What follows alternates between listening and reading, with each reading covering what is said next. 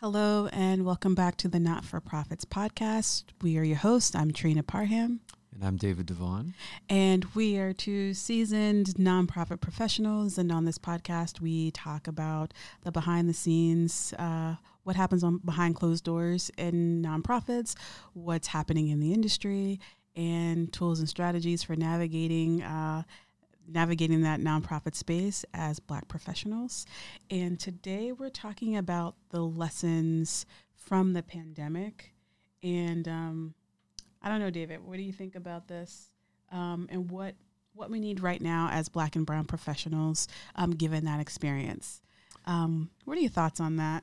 Yeah. This topic, I think is really important because I think a lot of Black leaders, Black professionals, workers saw the the spectrum of responses to this in nonprofits.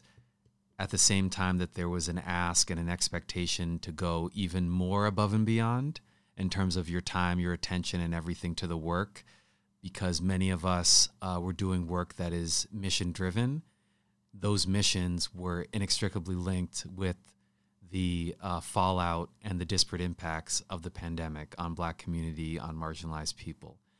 And then at the same time, there was this, what I like to call this window of empathy, where during the uprisings for racial justice, when we're seeing especially Black and Brown communities hit hardest by COVID-19, all this language within nonprofits and even corporate settings around care, around well-being, around support, around recognizing caregiving responsibilities, all of these things that people have been asking for, accessibility, came into the conversation that were seen as being, too feeling, too personal, too whatever before COVID-19. And so, yeah, that's what initially comes up for me, just the importance of not losing what came up during that time and some of the gains that were made and then have been taken away.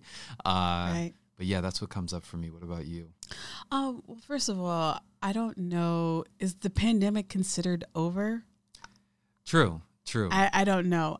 So I think in this conversation, we're talking about what happened during the height of the pandemic and when things were really jumping off. So I actually don't know where it stands right now. But I think for me, and David, we've talked about this before, is, there was a lot of grace that people were given. Well, not everyone, but there were, for a lot of Black leaders, they were given grace, they were given more opportunities, only to be turned into a threat, or for that grace to be rescinded, now that the pandemic, or at least the concerns of it, I shouldn't even say the concerns of it, but now that we've kind of gone on a downturn, that grace has been rescinded. And it's almost as though the pendulum is swinging really hard back in the other direction. So I know we've talked about where a lot of people were given more flexibility at work in terms of their schedules and time, working from home, all the things that allowed people to both work and tend to their personal lives, take care of their own business, do all of that stuff. And to now be almost as though some of these organizations are punishing people because they weren't there. They didn't have the oversight of looking over your shoulder 24/7. And now it seems like they want to punish people or make people pay for the fact that they had to allow them that level of flexibility. Yes. Yeah. That kind of, as you're saying, Trina, that mix between we're going to give you grace, we're going to give you space, we're going to recognize that, your paycheck that was going to 2-3 households amount might be going to 4 or 5 households, or Right. the caregiving that you had for a child, niece, nephew now might include an elder. There was recognition that working virtually, if you were able to, meant that the things at home didn't stop, that sharing Wi-Fi amongst multiple family members to like Zoom day in and day out, day and night, were the realities. But then with that came the tracking software. Let's Right. see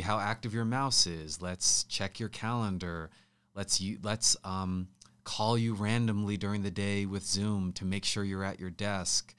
Let's move meetings that were supposed to be at 2 p.m. to noon, just to see, there was all of these reducing trust while supposedly increasing flexibility. Right. That had disparate impacts, especially on Black leaders. But at the same time, as you're saying, people were giving opportunities to step up, but some of that stepping up did not come with increased salary. Yes. It did not come with increased staff. It didn't necessarily come with more respect. So yeah, a lot to talk about there. But so you were actually, Tarina, in a nonprofit when the pandemic started.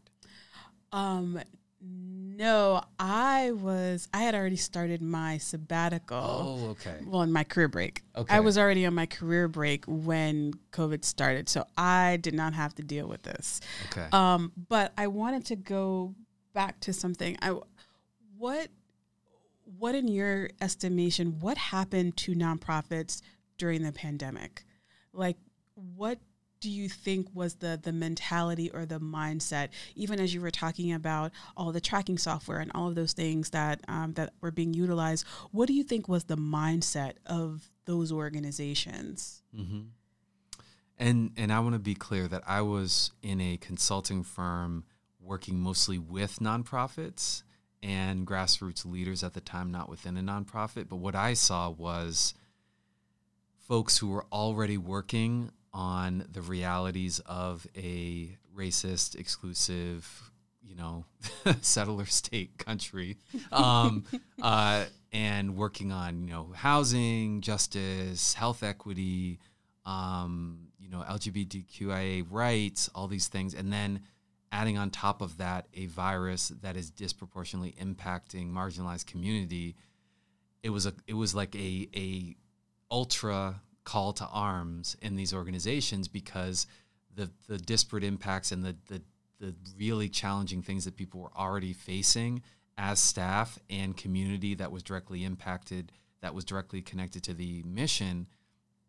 It was just here's an on top of COVID-19 is now an on top of everything else. And so people were just nonstop working, trying to figure out additional funding. And at the same time, how can we support staff who are doing this work, whose families are also facing these additional challenges due to the pandemic?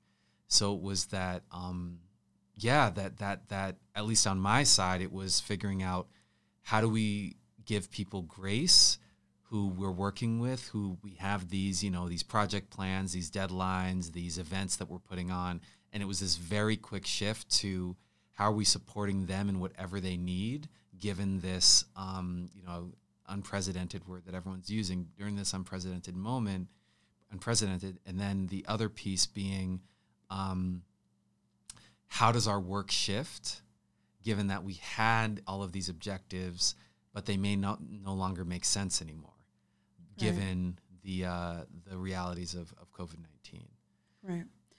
I think from my perspective, I'm looking at it from the perspective of their management and their oversight of their teams and their staff when it came to COVID. So from what I observed, again, I was an outsider at that point, but what I observed was this need to, I think there are a lot of redundant jobs in the nonprofit space, and not just in nonprofits, in corporate as well, but there were a lot of redundant jobs and positions that people realized could have been eliminated. And that strong management track or director level, not even necessarily directors, but often that managerial track of folks who realized that their job could be easily replaced. And many of those people might be in the good graces of folks in the C-suite or on the board, but when it came down to actual productivity or work, that there wasn't much for them to do. Or it revealed people who were in higher up positions, maybe they were in the C-suite, where they realized they actually don't have that much to do. Yes. And so I think it was very revealing to see who was performing and who wasn't. because when you were in the office and, you know, showing up every day, it was very easy to have like a mirage, you know, to pretend like you're doing work, but not really doing anything that's contributing to the bottom line of the mission or the goal that you're trying to reach. And so it was very easy to pretend that you were working when you weren't really working. And then you get people who are home, and it's like all of a sudden you start to see people just start making up stuff, because it's like, even though there's all these real things that could have been worked on and focused on, it was this idea that I have to protect myself from being found out, being fired, whatever it is. And I don't think this is the case for a lot of, I don't think this was what was happening with Black people. I'll just say that. And so I think that's something that was happening. And so this idea that we can't keep watch over our people. And I think that was the biggest thing that I found frustrating. And even now, where a lot of these organizations realize that we actually can function with people working from home, people don't need to come in here every day. And how can we make this work? But instead, now a lot of organizations are trying to punish people, or what seems like a punishment, or they want to say, well, you know, we come up with ideas better when we're all in the same space. I'm like, you weren't coming up with creative ideas when you were in the same space, you know, 5 years ago, and you think you're going to do it now? I don't think so. I don't think that's what's happening. Yeah. And so this idea of needing to have exert that control over people, that was really concerning. But also, on the other side of that, I do think that there were some leaders in organizations who had some decision-making power, who were able to say, you know what, how can we make this work? And I think they felt that push of everyone's stressed out. This is a really scary moment in history. And what can we do to be supportive? Yes. Yeah. Yeah. And I'll co-sign all of that. And I think that in addition, some of the things that I also observed were these kind of crises of leadership and power within nonprofits, especially nonprofits led by Black people and people of color, because of that moment. So you have the Trump presidency, you have all of those policies that are affecting Black and brown people and people who are marginalized. You have COVID-19, you have the uprising for racial justice. And whether you were awake before or you woke up at that time, people were looking at the structures of their nonprofits, how power was distributed, how decisions were made. To your point, there wasn't half your day spent going around saying hi to people, sitting at the desk, checking in, all that stuff. So you had those moments to actually realize, like, wait, what's happening? And I know from speaking with a number of leaders that, and specifically leaders of color, where they then had these very difficult conversations with their staff who were becoming very politically organized and motivated about how decisions were being made within their nonprofit. What did impact actually look like? What did the pay transparency look? There was decision-making from the board level that really put a magnifying glass on the fact that so many of the ways that nonprofits were structured were in these very exclusive, opaque ways. And then, you know, that were set up many ways for white leadership, now led by people of color, where their staff of color were saying, wait, what's this? Right. I'm now seeing what I see happening at the national and international level playing out within my 501c3, and I want to see changes.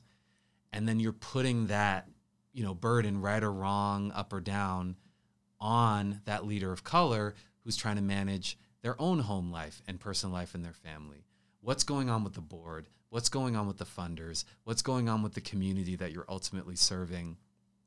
And in many ways, they were in their position because they knew how to play the game. Right, right. And now their feet are being held to the fire. So that sort of thing I also saw, in addition to, and I just wanted to say again, to your point, this whole thing about, yes, it's challenging now because we're not in the office. Once we get back in the office and we're back to, you know, being collaborative and collegial and all that stuff. And I even, at my last organization, which was a consulting firm, there was a presentation done by women identified staff saying why things are so much better now in terms of my caregiving, in terms of my voice being the volume being modulated by Zoom so that we're at the same level, that I'm not being sat at the outside of the table during client meetings. I'm actually in, the same size box as other people. So there wasn't this recognition in many ways that harm was done through the physical space of the office on a daily basis. Yes. And that some people actually got respite from that and were really appreciating that, and that going back to the office was not going to create this utopia of collaboration. Yeah, I think you bring up a really great point. I spoke to a lot of people during that time who were having very similar experiences. And even as time started to pass, as we were going through the pandemic, where a lot of the feedback that I heard was, I don't have to deal with the microaggressions at work. I am much happier. I can just do my work, focus on my work, and then shut off, and that's it. And I don't know how many organizations are thinking about this. I don't know if they're doing any research on this or whatever, but people who were dealing with hostile work environments and all of those stresses and pressures in the environment of the office, when you take those things out, and it allowed people to really just focus on the job at hand. And a lot of those dynamics could still play out in Zoom meetings and email, Slack channels, whatever. You can still have that experience in many ways, but it was drastically reduced by the fact that you don't have to see this person. They can't randomly stop in your office, those sorts of things. Yes. Yeah. And I remember that you taught me that if an environment, if an institution is not serious about changing its culture, any new rubric, technology, etc., that you introduce to that culture will just be used to maintain the status quo. Absolutely. So if it's, now we're virtual performance reviews or new time tracking software, whatever it is, that will just be used, as we know for our people, there's always a performance review issue. That will be used as evidence Yes. to support whatever they were going to do anyway. So on that, what are some of the lessons, from the outside, from your clients as well, from your own experience, that you think we started to learn during the height of the pandemic? I think one thing that became very apparent was how much time people needed to be able to live their lives, and how much time was wasted in the extraneous parts of work, whether it was commuting, whether it was, again, these random conversations at work, and the stress of having to be in those environments. And I think when you realize how much time you often had to cram doctor's appointments and all these things into one day that you had off from work. Mm-hmm. Or, you try to, see somebody or take care of your business on the weekends, and then the next thing you know, you're right back to it.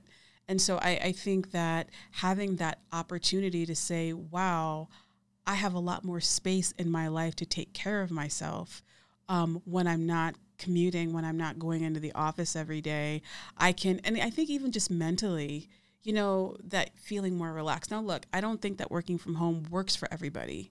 I think that's important to say, and I'm sure a lot of people did struggle. Yes. And so, that's important to know. Everyone is not self-motivated or a self-starter, and it's not a bad thing. That's not a judgment. It's just the truth of being human. And some people really do need that interaction, even if it's not the best. So I do know that there are some people that did struggle with that. But for the people who didn't, it was like, oh, I can live my life now.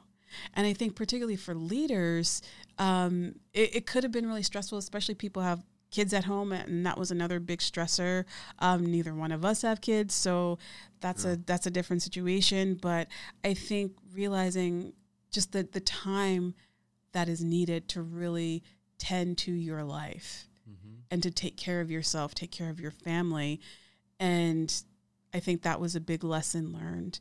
I think the other thing was, I think a lot of people had a come to Jesus moment around their work, and whether or not their work was actually doing anything, having an impact, making a difference in any way, shape, form, or fashion.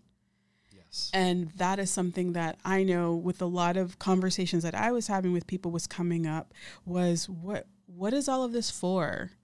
Exactly. And does it actually work? You know, this thing that my nonprofit does to solve this social problem, does the solution actually work? And I know that's something that often came up, and I don't think that's been resolved, because I think that a lot of nonprofits, their goal should be to put themselves out of business. Yes. And many of them, we know that is not their goal. No. That is not their goal. And so I think that was something that I saw. What about you? Yeah, I think that kind of come to Jesus, reflective, looking in the mirror moment, really connected with that overall, because I remember, what was it? I was in a nonprofit. I think that was March 13th. Was that the Thursday? Something like that, the 12th, 13th. I was having a meeting with one of, actually a Black leader, identifies as a man. Everyone was running around the office. What do we do? What do we do? I think we're about to shut down. And then I remember that next day, everyone is at home. That was allowed to be at home. And my sense was, even in the firm where I worked, where again I was working mostly with nonprofits, we were already going 100 miles an hour. And the reaction was, if we went 150 during this crisis, everything will be fine. We'll figure it out. We just have to work harder. And I think that there led to this initial burnout from that big push in those first few months and weeks, where people started having that space and time to be like, is this actually helping? Is me going from 7 a.m. to 10 p.m. really helping anything? And I know myself, I know many other people did have that moment of like, do we need to take a step back, take stock, understand, does our level of effort in this work actually relate to impact? That's a great question. Personally. So that was something big.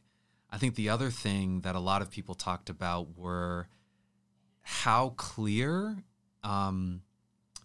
crystal clear, the expectations around Black staff were as it related to the uprisings for racial justice.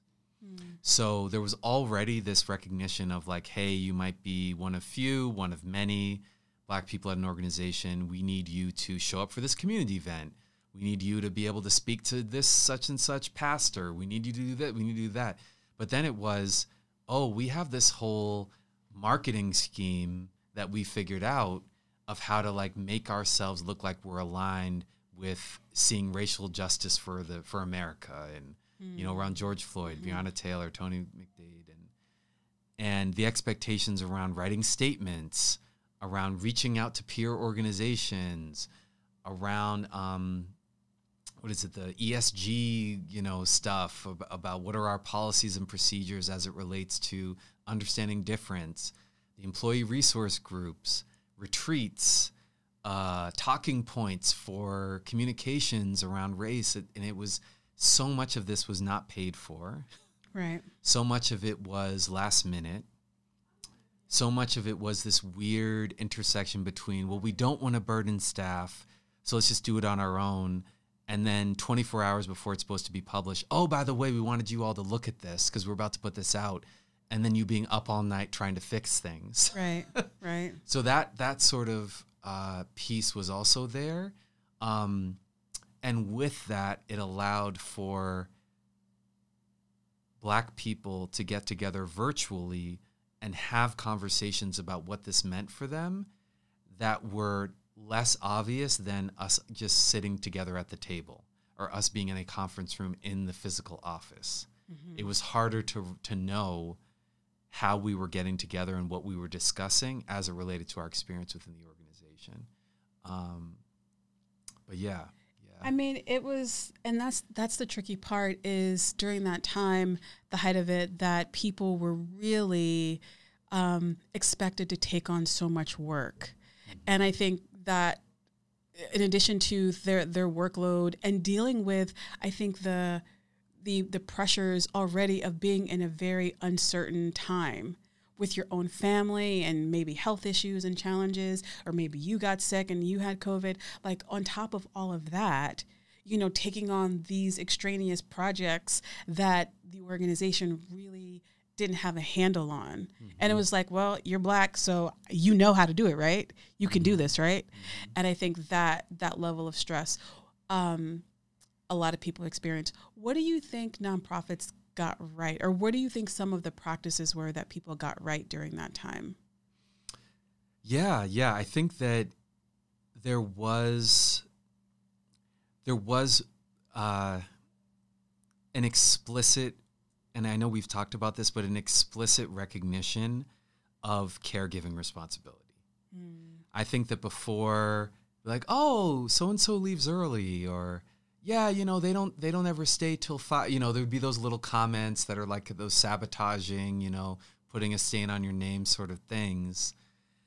But during this time, because so many people had to show up, who of all different levels of privilege, because you were not necessarily inviting a nanny in or that sort of thing, there was this recognition of like, oh, this is a lot of work.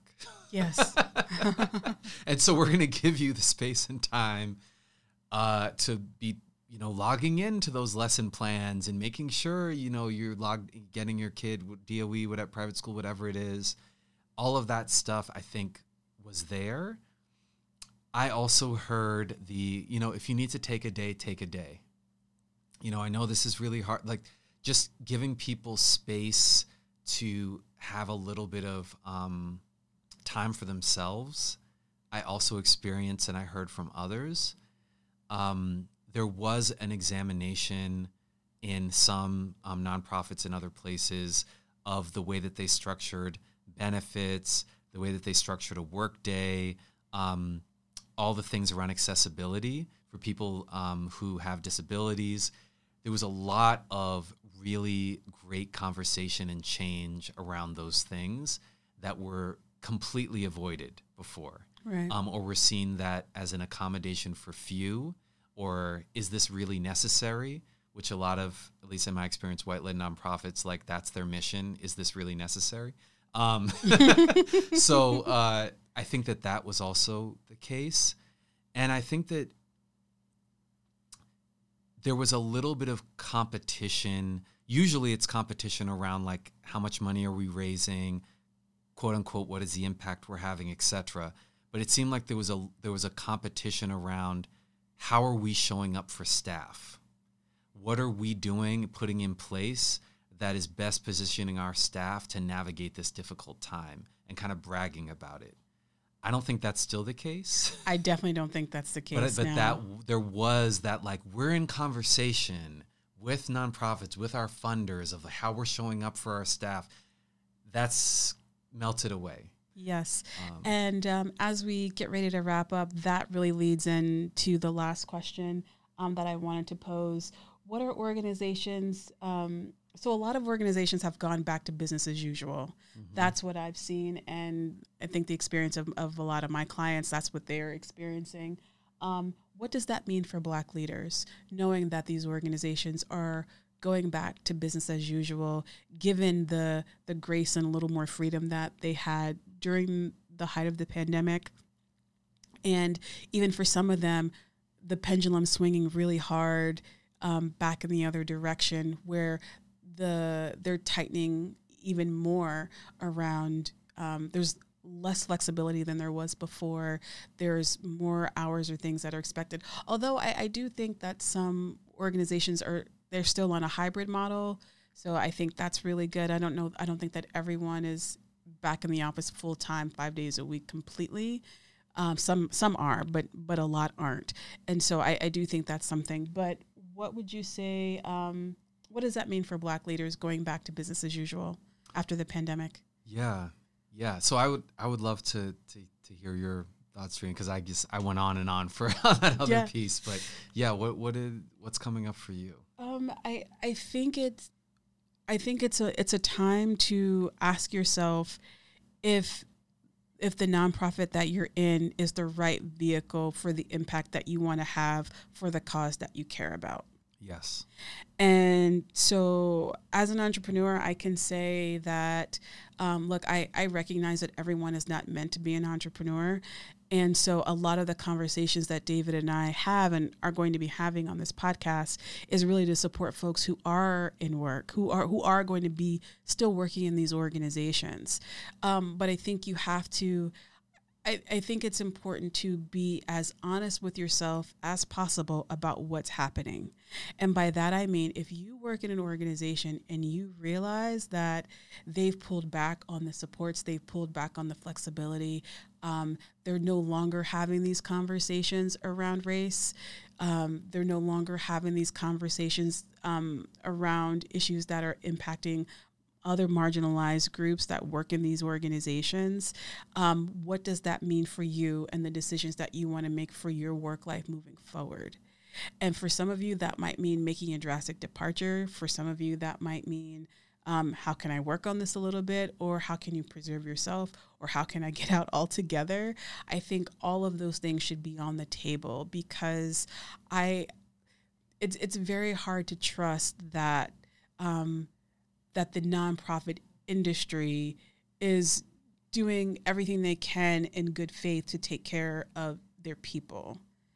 And I hate to say that, but it's true. I think and so you have to really look out for yourself. And I think knowing how the organization where you work is choosing to show up for you right now is something that you have to consider. And is this a place that you want to continue to be a part of? I think that really is what it comes down to. Yeah. Yes to all of that. I think the only thing that I would add is, and I heard this from a nonprofit leader, take a look at the policies, take a look at your meetings, take a look at the way that leaders are speaking, your agendas, your programs. Are things looking exactly the way they did before the pandemic? If the pendulum is swinging in that way where it's almost like there is no recognition that for many people, for their psyches, for their families, for the way they engage with work, their communities, that things have fundamentally changed. If your organization is not recognizing that things have fundamentally changed, that's a moment to pause and really think about if this is the right place for you. Because if they're not allowing themselves to learn lessons and to operationalize and institutionalize those lessons around care, around time off, around what productivity means, what success means, about staffing structures and support that's needed, then that's going to be a real challenge. And of course, we're here to support people who decide to stay, who need to stay to navigate those challenges. But I think that that's a real, a serious sign if they're going backwards. Absolutely.